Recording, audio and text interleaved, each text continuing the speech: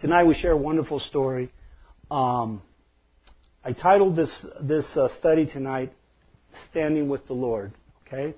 So if you open your Bibles to John 8, 1 through 11. Now you'll understand why I was really kind of debating with God on this study, because it's a study about the adulterous woman. You can get my debate, correct? So, but I believe the Lord has an awesome message to share with us tonight. He certainly shared it with me, and it's blessed me tremendously just doing the research and the study, putting the study together. I pray that it blesses you also. So, let's pray. Father God, we just want to thank you, Lord, for your goodness. Thank you for your blessed assurance. Thank you for just the amazing God, loving God that you are. Thank you for loving us. Thank you for the amazing gift, Lord, that it is your Son, and coming to earth to be born as a child, and then to lead His ministry, to save us, to save the world, Father. We are so thankful. Father, we pray for tonight that you just open our hearts, open our minds. Father, I pray that you, that anything that may be of you may be etched in the hearts and the minds tonight. And if it's not, if it's of me, I pray that it gets dumped in the trash where it belongs. But Lord, that your word goes forth and it may be etched in the hearts. We want to lift up Pastor Jeff and Brandon, Father, that you put a hand of protection upon them, give them traveling mercies, and we can't wait to hear the testimonies of their work in San Salvador. Lord, we just give this time to you. We dedicate it. Please lead us during this time. It's in Jesus' name we pray. Amen. So, I tend to talk a lot, so I'm going to do my very best. 8:15, is that what we got? So I got my brother Rick over here. Okay.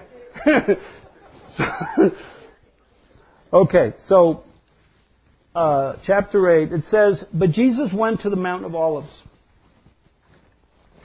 Now early in the morning, He came again into the temple, and all the people came to Him, and He sat down and taught them. Then the scribes and Pharisees brought to Him a woman caught in adultery. And when they had set her in the midst, they said to Him, 'Teacher, this woman was caught in adultery in the very act. Now Moses in the law commanded us that such should be stoned. But what do you say?' This they said, testing Him, that they might have something of which to accuse Him.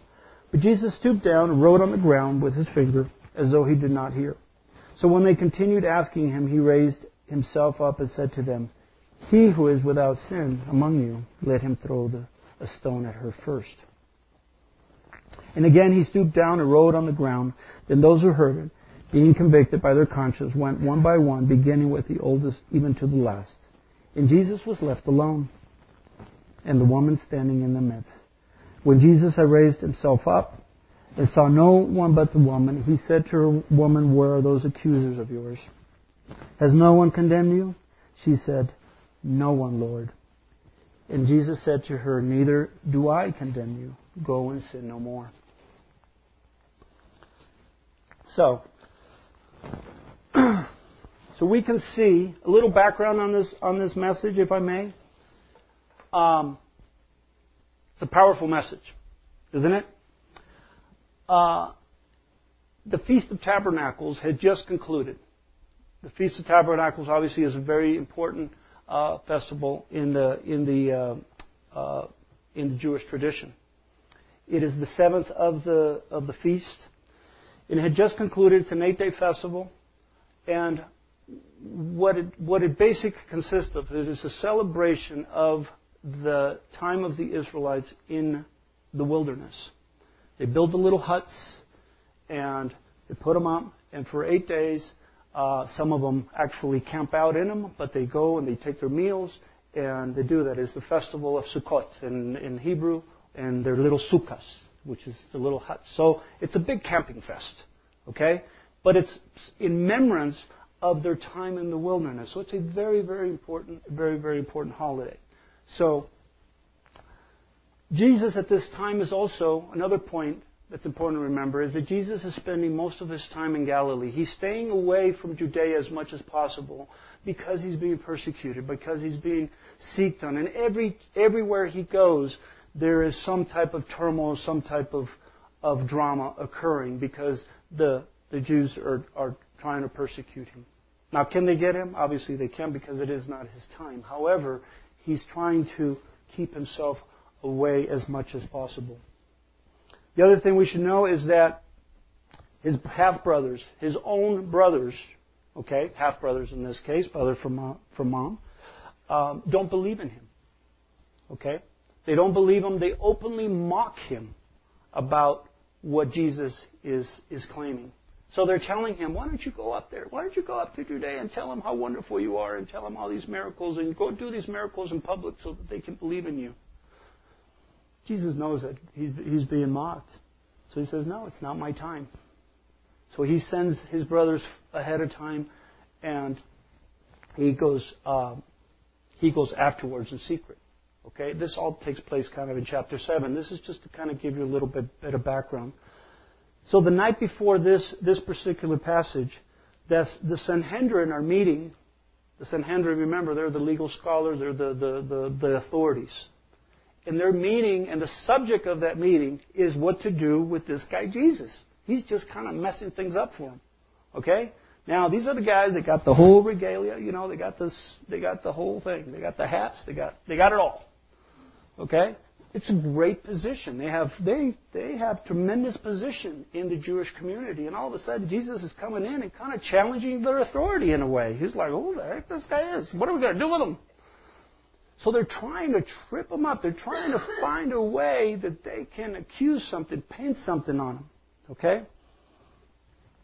And watch this. The only one in the midst that will stand up for him was Nicodemus. Now Nicodemus, if you go back to chapter, I think, number 3, he's the one that came in the middle of the night in secret and asked Jesus, what do we have to do to get saved, correct?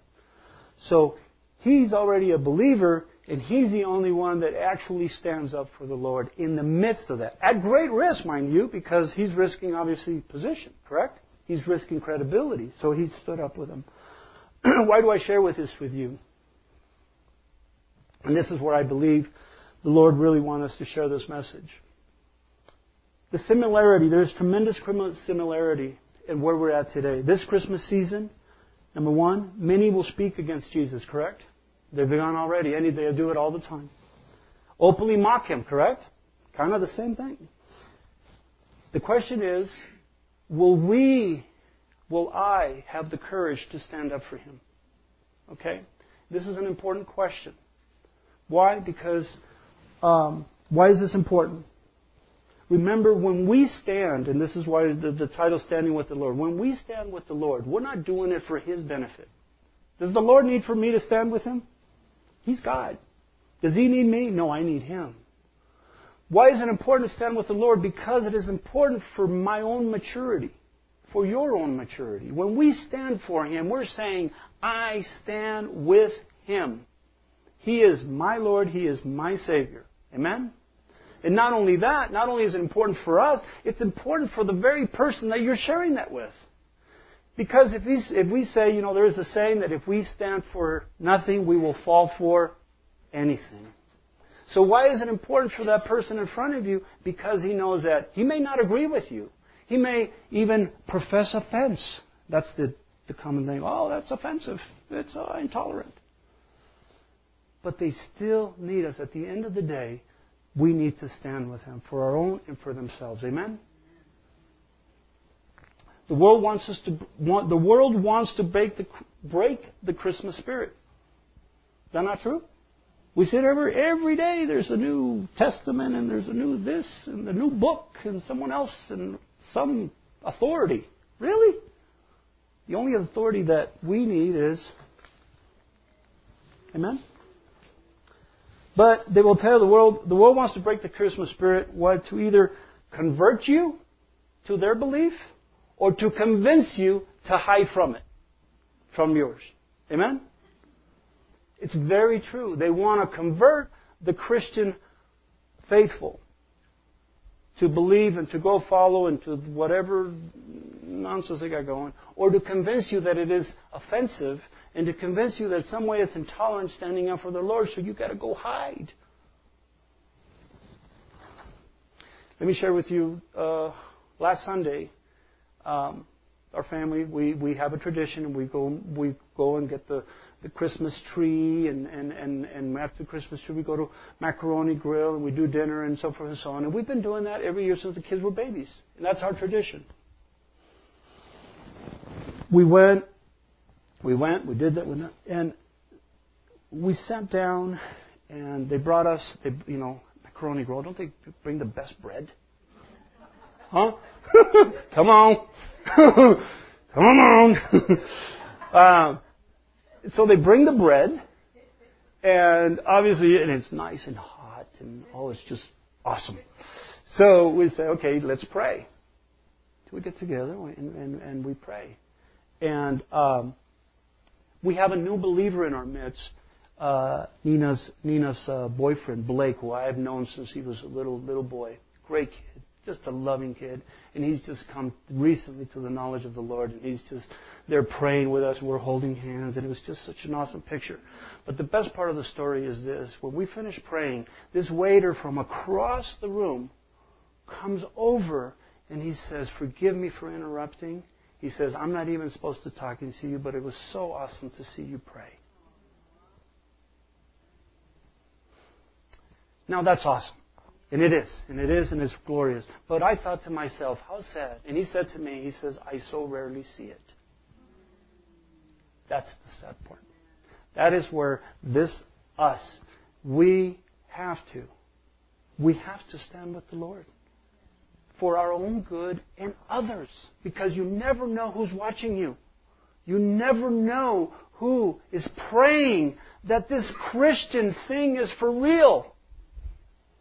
I was. Since that time that when I was, the baby Jesus thing, okay, until I came to 1998, okay, I wanted to know that this was real. And that's where we come in. That's where you come in. So let me get to the story because I'm on the clock. But Jesus goes to the Mount of Olives. Now, why did he go to the Mount of Olives? We know that the Mount of Olives was a glorious place. It was an awesome place. That's where Jesus got rest. That's where he gave us so much of his message. So much of his ministry came from the Mount of Olives, the Olivet Discourse, so forth and so on. Amen? So it was a very special place. But get this. At the end of the 8-day festival, okay, everyone goes to their homes. Okay? They're no longer going to the little huts. They want to go home and have a proper meal and go to their beds. Come on. I love camping, but I don't want to be there for 8 days. Right? As much as I love it, after 8 days, you want your own bed. Come on. But if you get this, no one invites Jesus. No one invited Jesus. So everybody goes to their homes, to their warm beds, to their nice table, their nice meal. No one invites Jesus. Can you believe that? No one had a seat at their table. Jesus retreats to his favorite place, the Mount of Olives. That's where he fellowshiped with his Father. Amen? Why is this important? Okay? A story has much similarity to where we are today. It is a holiday celebration, is it not? It's Christmas season. It is not the holiday season. It's not whatever a season's greeting. It is the Christmas season. Can we all say Christmas season? It is his birthday. Amen? Hallelujah. The two most important holidays are his birth, Christmas time, and Easter when we celebrate his death and resurrection. Amen? Let not the political correct crowd take it away from us. It is dear and special to us as the Feast of Tabernacles is to the Jewish people. Jesus was being openly rejected. He was being openly mocked. Persecuted. Is Christ being persecuted today? Christians are being persecuted at a higher rate today than probably in any other point in history. Do you know that? And probably the saddest truth is there are less people. You say nobody invited Jesus to their home. There's less people inviting Jesus to their home today. Sure, we're coming to church. We go to church. But are we inviting him to our homes? Are we making a special place and saying, Jesus, this is your home?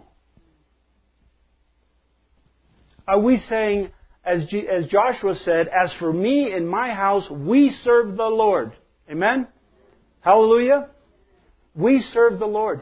We stand for Him. We stand with Him. And there are many times, and my children will tell you, we have had this conversation. No, we don't do that. No, we don't go there. Because this home serves the Lord. It is unpopular, I know, but it is what you need, we need, I need, my kids need, and the world needs. Amen? It is the only way. That is the real truth. That is the truth that our pastor teaches us. Hallelujah. All the time. Can we imagine for a second what families would look like today if more of them inviting Jesus to their home every day? Not just when it's convenient. Not when it just feels good, but every single day. Can you imagine what our lives would look like? Tremendous! Can you think revival? Can you think revival would happen in this nation if revival happened in our homes? So from today, let's pray for revival in our families. Let's pray for revival in our homes. Let's pray for revival in our marriages, in our children. That's where it begins. Amen? So not just coming to church. Now, am I saying the church is not important? Oh, it's extremely important. Because that's where we grow. That's where we're fed. That's where we hear this awesome worship. That's where the Spirit, can you feel the Spirit? That's where the Spirit just comes in and grasps us. But having Him in the center in our homes and stating, as Joshua said, our house serves the Lord. Now that's just verse number 1. Can I see? Now, 2. Now early in the morning he came again into the temple, and other people came to him, and he sat down and he taught them. Now we see Jesus doing what he loves. He's in the temple teaching. Notice that the text states, all the people came to him. Now what does that mean? All. It means all. Does it mean just the ones that have the beautiful dress and the big hats? Please, I'm not mocking that. What I'm saying is, it's not just the well-dressed. It's not just the pretty people. It's not just this. It's not just that. It's all the people. Because in John 3:16, he says, He came for all of us. Right? So, the Lord is still teaching. Do you know that? I found out, the Lord is still teaching. He's teaching every moment of every day. He is looking for willing ears. Right? Are we coming to the Lord every day to hear from Him? So in other words, are we making a commitment to come to the Lord every single day to hear from Him? And if not, why not? Do you know that 30 years ago a survey was made where the survey was this: when people were asked how you are doing, what is the answer that they give? You know what the answer was 30 years ago? The answer was, okay. Hey, how you doing, Richard? I'm okay. 30 years ago. Last year, I believe, I had the privilege of attending a family conference at Chino Hills Calvary Chapel with our pastor and Connie, and we were there, and this was shared with us that as of a year from then, people were asked the same question. You know what the answer was? It's not I'm okay anymore, it's I'm busy. Think about it in our own lives. How many times we say that? And the reality is we are extremely busy. But are we busy enough not to make time for the Lord? Are we busy enough? And please, I'm not throwing guilt trips on anybody. I'm saying this to myself. Are we busy enough not to spend time with the Lord? Are we busy enough not to spend time with our wife and our children? The reality is this. Today, we spend more time on TV, computers, cell phones, this phone, that thing, this thing. More electronics are consuming our lives that we spend very little time. Very precious time. Amen? So, how do we change that? Just Spend more time with the Lord. Spend there. Make a commitment. May do this. Do this. Okay? But now let's get to the meat of our story, because I'm going to run out of time. The scribes and the Pharisees brought to him a woman caught in adultery. And when they had set her in the midst, they said to him, Teacher, this woman was caught in adultery, in the very act. Now Jesus is really interrupted by the Pharisees. They're dragging this woman. Throw her in there. I mean, you can just imagine. Poor lady. It's probably hair and messed up. The clothes, they wanted to make as big a spectacle as possible. This sin was surely was punishable by death, by stoning, and it was in Leviticus 20:10. It speaks of the punishment of adultery under the law. Now the question is, wouldn't it involve the equally guilty should be the man should be equally guilty and stoned also? Fair question, isn't it? We'll get to that. The question here becomes: can we relate to this woman? Putting her sin aside, the sin of adultery, the reality is that we can all relate with this woman in sin because we have all fallen short of the glory of God. Amen? In Ephesians, Paul tells us we are dead in our transgressions and sins. So without Christ, we can all relate, certainly, to this woman. Now, in verse 5, it says, Now Moses in the law commanded us as such should be stoned, but what do you say? The Pharisees in this case they're challenging Jesus, pitting him between him and the law. Okay? How many times do we hear that argument all the time? You know? They were right about the law. It was punishable by death. But again, they were being very selective in their application of the law. Now here's your question. How many times have we been recipients of accusations? Every one of us at one time or another have been recipients of an accusation of some sort or another. You know? Or worse, how many times we've been the ones throwing the stones? We've also done that. Amen? Truth be told, no one comes to the knowledge of the Lord through someone pointing their finger. Correct? In their sins. However right we may be, it just wouldn't work. It certainly won't work for me. I mean, I had many very rational arguments of why I needed to come to the Lord. Well, this and this. Well, you're over here. You're doing this. You will. Okay. It is only through sharing the love of Christ and the gospel message, what He did for us, that lives are changed. That's when my life was changed. Amen? You probably can relate to a similar situation. It is the love of Christ that changes lives. The world is watching us, especially during this Christmas season. The world is watching us, and they're waiting for us to trip up, to use that as an excuse for their unbelief. Do you know that? It's been shared many times.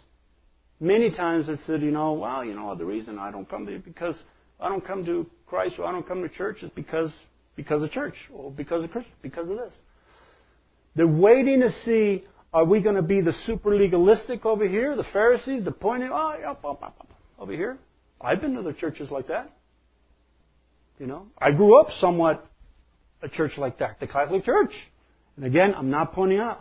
That was my own personal experience. And I'm like, I don't feel any love here. Or the super liberal, if you will, well, anything goes, grace, grace, grace, super hyperbolic grace, and permissiveness, what I call that. I would say it is more important for us to be like Christ instead, so that we're not steered wrongly. Not steer this way and not steer this way, and just stay on that short and narrow path that He leads. Now in verse number 6, he says, they said, testing Him, that they might have something of which to accuse him. But Jesus stooped down and wrote on the ground with his finger as though he did not hear. So Jesus ignores all the drama. Because these guys are way too much drama. They're interrupting my teaching here. And I'm just going to ignore them. Instead, I'm going to stoop down and I'm going to start scribbling. Now, what he wrote, the Bible doesn't speak of it. Clearly. Doesn't speak of it, what he said. But much analysis, much study has been made on that. And the common speculation is that Jesus began to write the names of those present. Okay, here's this guy, here's this guy. And right next to it, started writing their sin, whatever that sin was. Very bold for everybody to see. Without saying a word, all he said was that. Another common speculation is that he wrote out the question that he was about to ask them, which was a common practice in Roman times, was to write out the question before you asked it. In either case, he was facing this head on. Now, I want to ask you this question. You notice how he ignored the drama? He ignored the accusers? Now, I don't know about you, but I'm really glad that Jesus ignores the accuser when he's accusing me. Aren't we glad that he ignores the accuser and instead he says, hey, I died for him. I've already paid that at the cross. You know, because while we were still sinners, he what? He died for us. So in verse 7 it says, when they continued asking him, he raised himself up and said to them, he who is without sin among you, let him throw that first stone.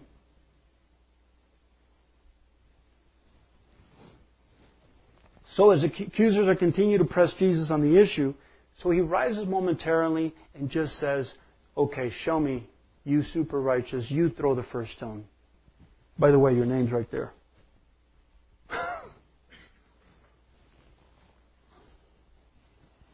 A little different. Catches their attention, doesn't he? So Jesus outlines a requirement to be a judge by being free of any sin in this context. Okay? Which could only be fulfilled by him. He was the only perfect, sinless Lamb of God. Amen? This woman for sure was guilty of sin under the law, but there were clear requirements also under the law, which I will get to, which were not being fulfilled. Were the Pharisees being a little, tricky, scheming something here? Very evident. Now, a little note, under the Mosaic law or the Levitical law, the following conditions needed to be met. Number 1, 2 or more eyewitnesses needed to be present. 1 was insufficient to invoke capital punishment. In Deuteronomy 19:15 it says, a matter must be established by the testimony of 2 or 3 witnesses. Okay? There's no evidence that there were witnesses were there. The passage doesn't explain it. But look at this. B, the law was actually also equally explicit about the man was to be executed also. Okay? It wasn't just the woman, as both needed to be executed, both needed to be brought forward for judgment. So both the adulterer and the adulteress must be put to death, Leviticus 20:10. So it was very clear. So how did Jesus know he knew that the law was inapplicable in this case? So in court, this situation was just, it didn't stand. So it was going to be thrown out of court. How did he know that? How did he know that so explicitly that this was the case? Perhaps because he wrote it? The Bible says he is the Word, right? So here are the Pharisees trying to trip up the very guy that wrote it. A little bit of a challenge. Jesus wasn't changing the law. He was fulfilling it and in the process giving us a beautiful preview of mercy and grace which He would bring at the cross. This was a preview. This was a preview of what was to come and saying, hey, this is why I came. Thank you, Jesus. In Matthew 5:17 it says, "Do not think that I came to destroy the law or the prophets. I did not come to destroy, but to fulfill." Imagine for a moment the Lord... Now, let's get back to the sin, pointing sin. Imagine for a moment the Lord flashing my sin, your sin, anytime we were tempted to point fingers at someone else. Can you imagine He just put a little sin? Whoop! Right? Would that get our attention? Oh yeah. Instead, He would put a little footnote, P.S. Tell them that I love him. Tell them that I love them, love her. Tell them that I died for them. Right? Now, does this mean that Jesus was just throwing the law out? Oh, He just thought we don't need this anymore. No, absolutely not. Quite the contrary, He would point out the accuser's hypocrisy before the law. They were being selective in their application. Instead, He was going to use it to fulfill it. Picture this very example. He was in, I am fulfilling the law. Well then, does this mean that we are not to judge any circumstance? This is a question for ourselves. Does that mean that we're not to judge under any circumstance? Again, quite the opposite. The current culture of being non-judgmental or worse, politically correct, is just false doctrine, however feel good it may be. Because it's not supported in the doctrine, in the Scripture. It just isn't. Much Scripture supports otherwise. The key, if you remember this, is context and motive of the heart. In other words, when we are calling somebody or whatever the situation may be, okay, are we doing it for the purpose of strengthening that brother and sister, or are we doing it for the purpose of bringing it down and exalting ourselves? Because it's always about motive. It's always about heart. And I'll tell you why. Jesus did not call us not to judge, but to judge according to righteousness and not mere appearance. That's John 7:24. Now also in Romans 16:17, "Now I urge you, brethren, not those who will cause divisions and offenses contrary to the doctrine when you learn, and avoid them."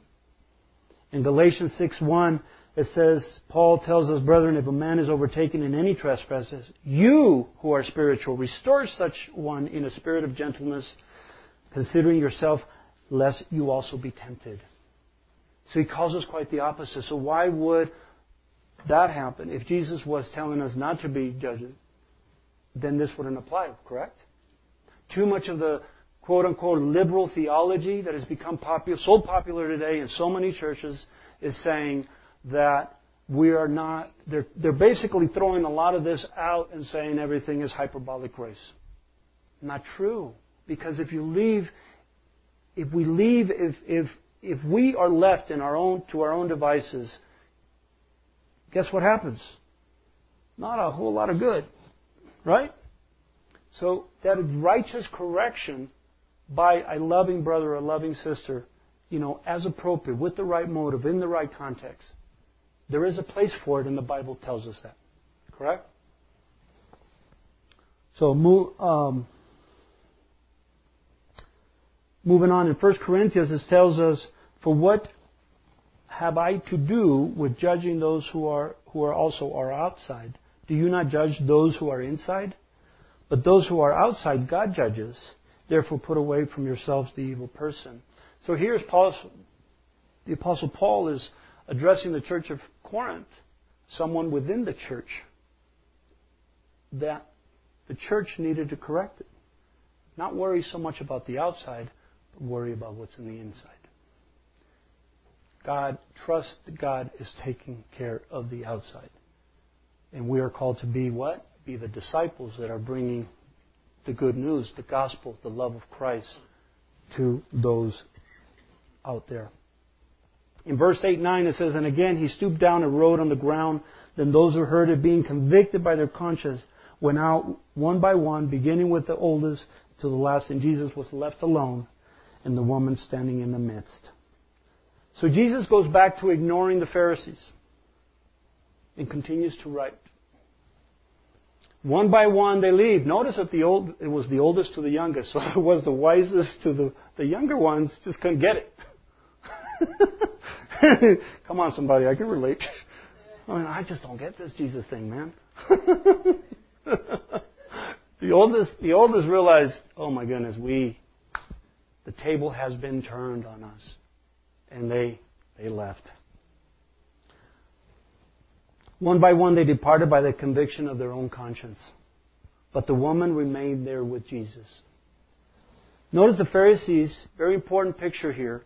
The Pharisees were convicted by the conscience of their sin, the conscience of their heart, and they left. The woman was convicted by the conscience of her repentance, and she stayed. Amen? That's a very important question for us. What is convicting us? What convicts us? Does our sin convict us to depart from the Lord, or does our repentance convict us to move toward Him? Amen? It's a powerful, powerful question. I see so many folks at times convicted by whatever issue may be going on in their lives and saying, "Oh, I'm going to stay away." And slowly they depart and they depart. They don't go to church. They go, they depart. They don't return your phone calls. And then before you know it, they're getting split up. You don't see a picture of Jesus in their life anymore. Amen? What does that have to do with the Christmas season? That is what the world is looking for. That is what the world wants to see in us. They want to see the one. Are we convicted by our repentance and standing with the Lord? Are we convicted by our guilt and listening to the accuser and departing from him? Amen?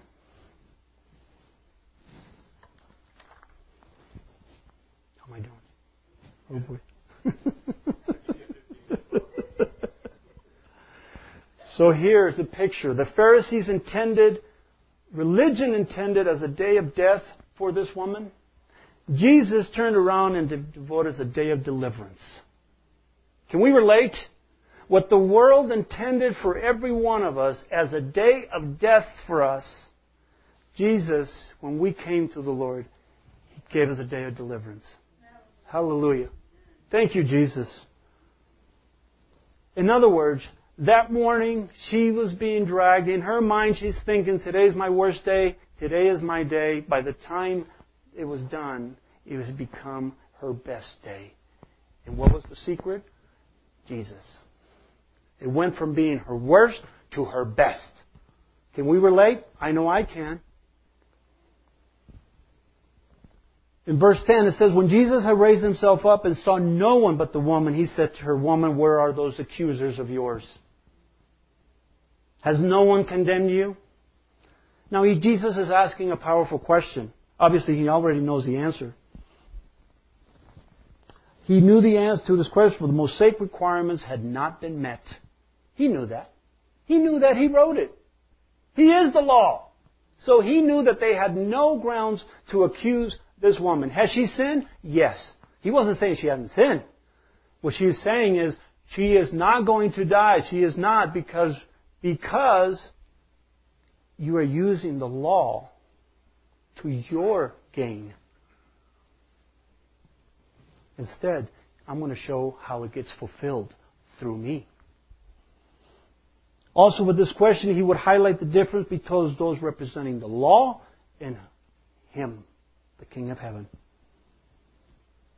In John 5:24, it says, "Most assuredly I say to you, he who hears my word and believes in Him who sent me has everlasting life, and shall not come into judgment, but has passed from death to life." Hallelujah.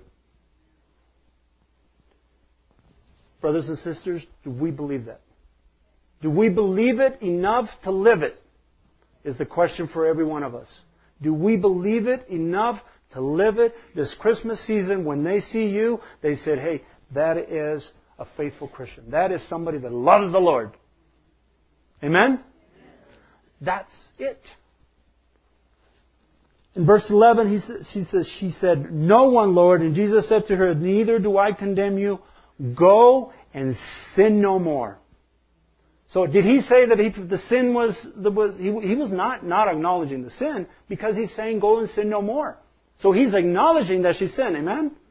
He's just saying, go and sin no more. I don't condemn you. You have been set free. Every one of us are in Christ at one time or another. Guess what? Jesus said the same thing to us. I do not condemn you. Go and sin no more.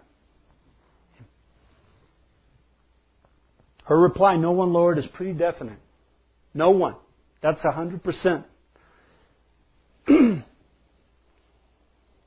What a beautiful picture of grace. Amen?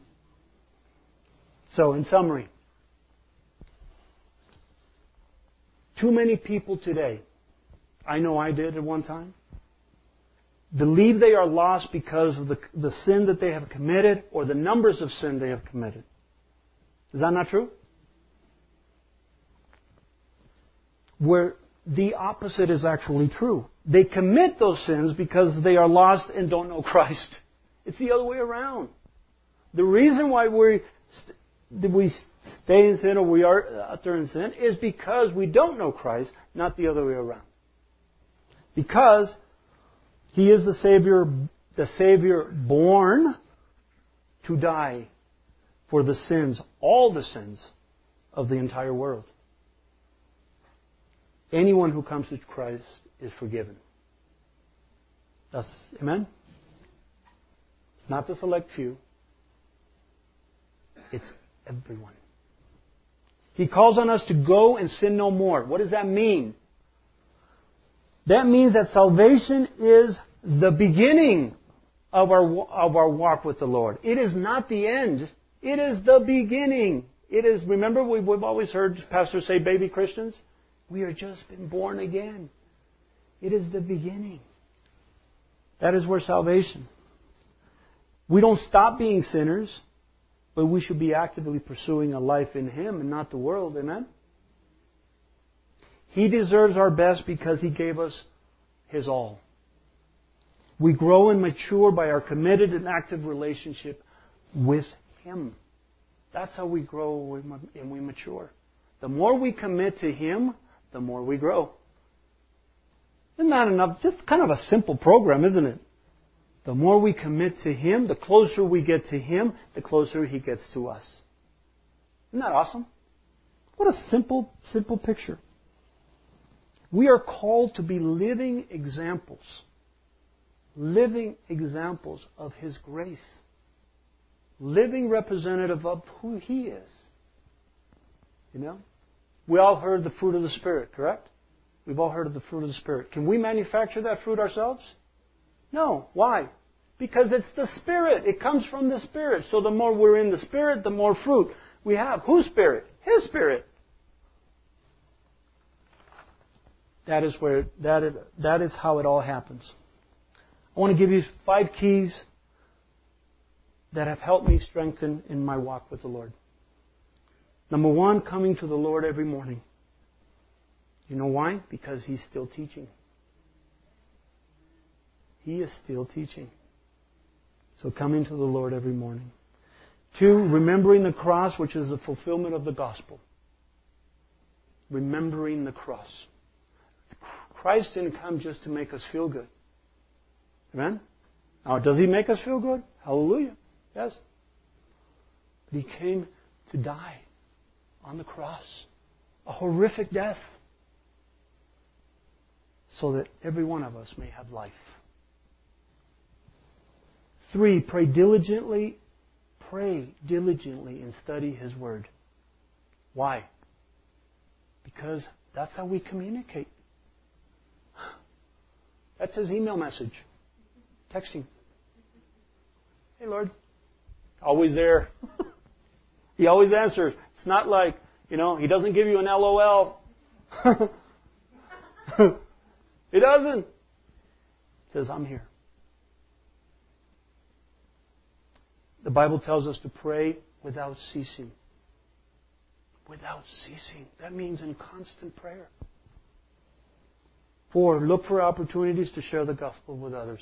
The fact is that there's people out there praying today that they come face to face with you. They don't know you. They don't know who you are, but they're praying that they come with you, face to face with you, that tells them that Christ is real and that you show them that He's real by your life, by my life. There's plenty of opportunities out there. Seek them. And when God puts it on your heart, answer it. You'll be amazed. The blessing is really whose? Yours. God wants to bless you by you blessing someone else. And 5, devote your time, your talent. Everybody here has talents, has gifts. Your treasure, whether it's little or is a lot, devote it to advancing His kingdom. The reality is this Christmas season is this. You know, in Ephesians 4:17-24, Paul tells us to be children of light. I'm not going to read the whole passage, but if you haven't read it, go read it. It's a wonderful passage. It tells us to be children of light. Whose light? His. This Christmas season, it tells, remember this. Remember to be like Nicodemus, who had the courage to stand for the Lord under pressure. Especially when it's easy to, come on. It doesn't take a lot to stand up for the Lord when we're in church, correct? But you're going to find yourself amongst family. You're going to find yourself at work, amongst friends. Okay? What an awesome opportunity. That's an opportunity to tell them, hey, guess what? Jesus loves you. Well, I don't believe in Him. That's fine. He still loves you. He loves you anyways. What an awesome opportunity. Amen? Don't hide from it. Go right to it. You know why? Because you are children of light. We are children of light, Paul tells us. And we have Him on our side. Always. Amen? He never leaves us or forsakes us. 2, like the adulterous woman who was redeemed from sure death, she did not leave the Lord. Now, she could have. She just, bolted. She says, I'm out of here. She didn't. She remained standing and says, Lord. The Bible doesn't tell us if she knew who He was. The Bible doesn't tell us who she was or what happened with her. But it does tell us that she stood there. She didn't leave. She remained standing, convicted by her repentance. But above all, let's be like Christ in sharing the beautiful picture of His grace and the gospel which was to come. Telling people about the Lord, about His love, about what He did, and why your life, why my life is changed, is what the world needs to hear. I promise you, as cynical and as negative and as destructive as so much of the world message, I promise you this. There is an enormous amount of people that are praying that God is real. Aren't they? I was. Even in my unbelief, many times I said, Lord, I really pray that this is this it? Hallelujah, that my prayers were answered.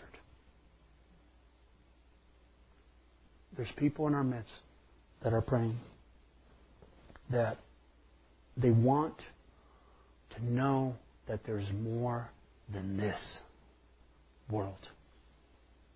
Because the world is falling apart. And even the most optimistic person out there will tell you that the world is falling apart. And you ask them this question, can you imagine that this is as good as it gets for you? Can you imagine that this is it? It'd be like, wow. Let me talk to you about the Lord Jesus. Let me talk to you about eternity. Living a life in eternity with Him. And what He planned, His plan, not this world's.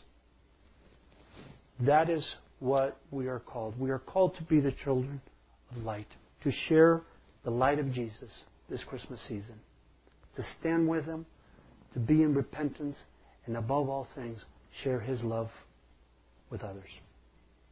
So, where you're at today, if you're in time, if you need prayer, if you'd like, hey man, really want to sit down, I want to, talk about the Lord, I want to pray, we're up front, we want to pray with you. Wherever you may be, prayer is powerful. Prayer is powerful. Okay? Let's pray. Father God, we just thank You for this awesome message. Thank You for Your love, Lord. And as we leave tonight, Father, let us go celebrating Your light. Let us be children of light that You call us to be this Christmas season. Let us be bold in our faith. Let us be just abundant in our love for others. Even those that may persecute us, even those that may mock us because they hate the light, we want to love them anyways. We want to tell them about You. Father, be with us, be with our families, be with our pastor and Brandon, Lord, and give them traveling mercies as they journey home. And just be with us this time as we begin this Christmas season, Father. Let us just be just a season of joy, a season of just tremendous redemption in that revival that we are seeking in our own life. Let it spread into our homes and our families, communities, and yes, Lord, even our nation. It is our prayer, Father, and we know that all things can come through to You, Father. And we ask all these things in the precious name of our Lord and Savior, Jesus Christ. Amen.